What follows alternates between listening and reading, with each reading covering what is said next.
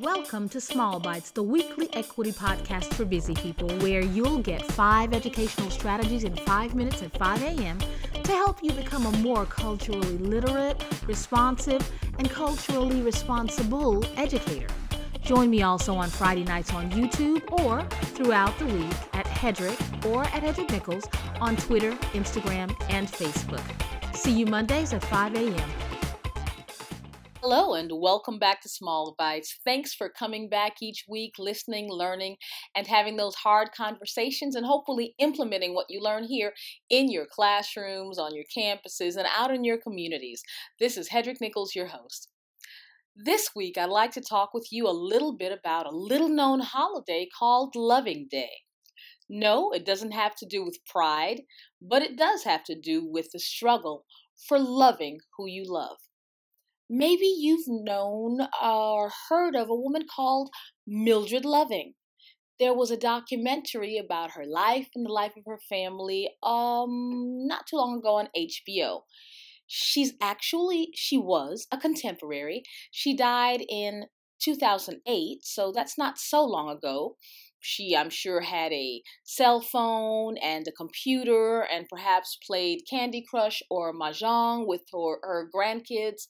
The fact is, she's not a black and white or a sepia crumbling picture.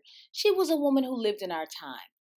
This is what makes her story remarkable.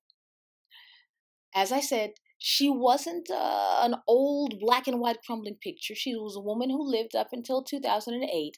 But one day, at the beginning of her marriage, she awakened to find police in her bedroom, flashlights into her face, as she lay with her husband.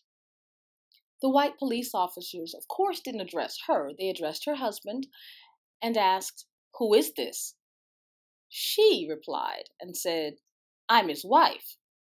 They replied to her and said, "Not here, you're not." You see, in Virginia then, miscegenation was illegal. That's your word of the day, miscegenation. It's a word that means mixing of the races. So they were sentenced to a year in jail, and luckily the judge was kind and honorable, and he gave them a choice: serve their time in jail, or they could be banished from the Commonwealth of Virginia.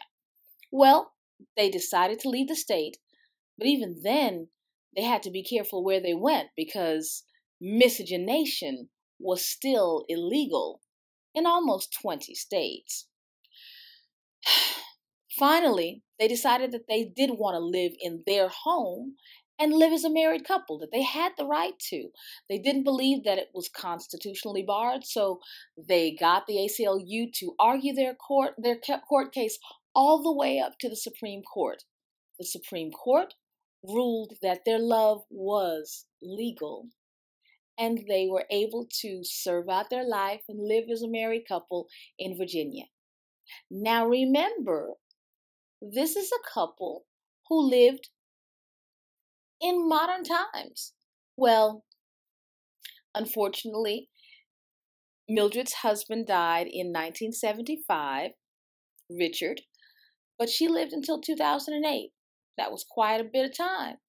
And she experienced many of the modern day luxuries that we've experienced.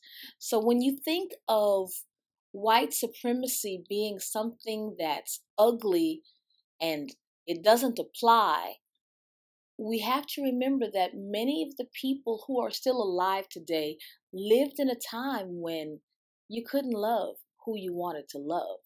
Miscegenation was illegal in many states. Had he said she was his concubine, that probably would have been okay. But a loving, consensual relationship between whites and non-whites was illegal in my lifetime. The lesson in all of this is that if we really want to move forward as a country, one nation, indivisible, not this horrible divided, I hate you, you hate me, this side of the aisle, that side of the aisle, the left, the right, the Republicans, the Democrats. If we want to move forward as one nation under God, really with faith in our democracy, a democracy that supports us all, we've got to begin to look at some of those facts. We're coming up on June 19th, which is a very special holiday that I'll tell you about a little later in the week. And I'd just like you to be mindful of all of the history that you may have missed in school. I'm not blogging right now much, but please go ahead and check out some of the older blogs on Hedrick.com. Check out some of the older videos on YouTube/Hedrick and learn as much as you can so we can really make sure that our kids know our history and love our country, not because of, but in spite of.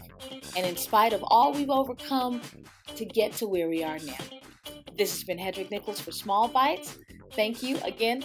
Subscribe, like, leave a 5-star review, and I will see you next week. How do you eat an elephant? One small bite at a time.